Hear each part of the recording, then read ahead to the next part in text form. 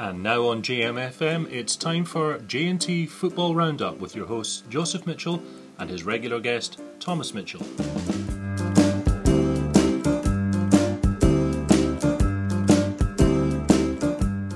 Hello and welcome to J&T Football Podcast with me, Joseph, and my usual guest here, Thomas. Hello.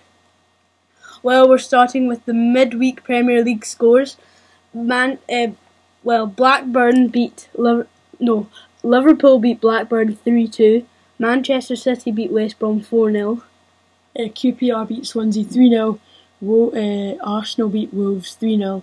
And Wigan beat Man United 1-0. Well, how do you think about those scores? Well, Blackburn were 2-0 up. And then Liverpool came back to win 3-2. Quite impressive with them. Man City, now they're getting back to form. I think title as well in their reach. I think QPR, Swansea. I think Swansea didn't deserve to lose that because I think they're the better side. Wolves, Arsenal are just unplayable at the moment.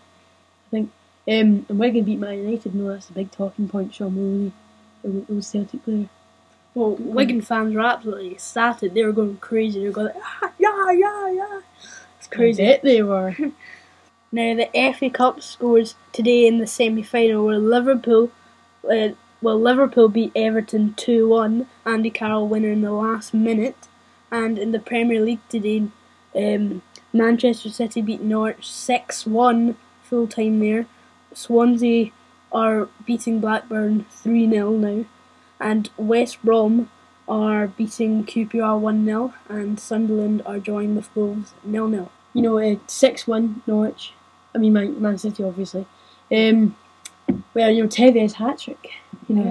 He's a very controversial time at Man City since the start of the season, since he didn't want to come on the pitch in the defeat to Bayern Munich. So I think he's a kind of player that he wants to get everything. He wants to be the player that everyone knows, but he wants to get it his own way. And he's not. I think he's a bit self-centered when it comes to football. So yeah. I think he could, and I think he's a fantastic player, but I think he's let himself down this season. But now on to the Champions League semi-finals, which are on this week. Bayern Munich v Real Madrid and Chelsea v Barcelona. Momentum. Real Madrid. I think Real Madrid can come away with a victory there. They've got a few problems in the defence though, because the people can just pass right through their defence and score easily.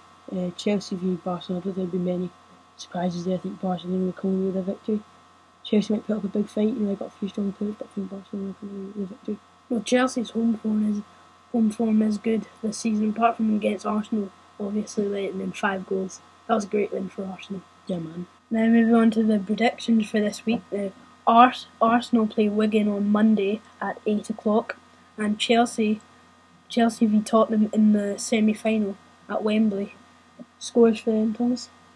Well, I think Arsenal will come away with a big victory against Wigan. It's at the Emirates. Then again, Wigan did beat Man United, but I still think Arsenal will come away with a victory. I could easily say it was 4-0 or 5-0 because last time I actually predicted the right score, which was a 4-0 victory for Arsenal, and that came in. So I'm quite proud. I think it could be 4-0. Chelsea v Tottenham, I think it's going to be a close match. They both kind of having the same kind of season, kind of tipsy season. It's good, but some bits bad. So I think it might be a 1-1 draw, and then you never know what will happen at the end.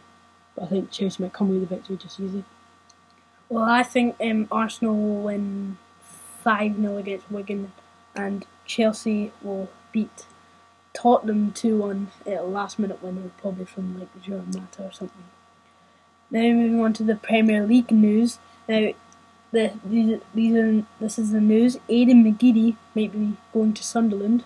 Aidan McGeady, great player, very skillful. He's always bagging out the skills. Always doing a beautiful player. I think he used to play for Celtic. Yeah, very good player. With Martin O'Neill as well. Yeah, very good player. I think so he could come back to Sunderland, and he'd be a great bit of experience for him. Well, he's great. He's great playing in Russia.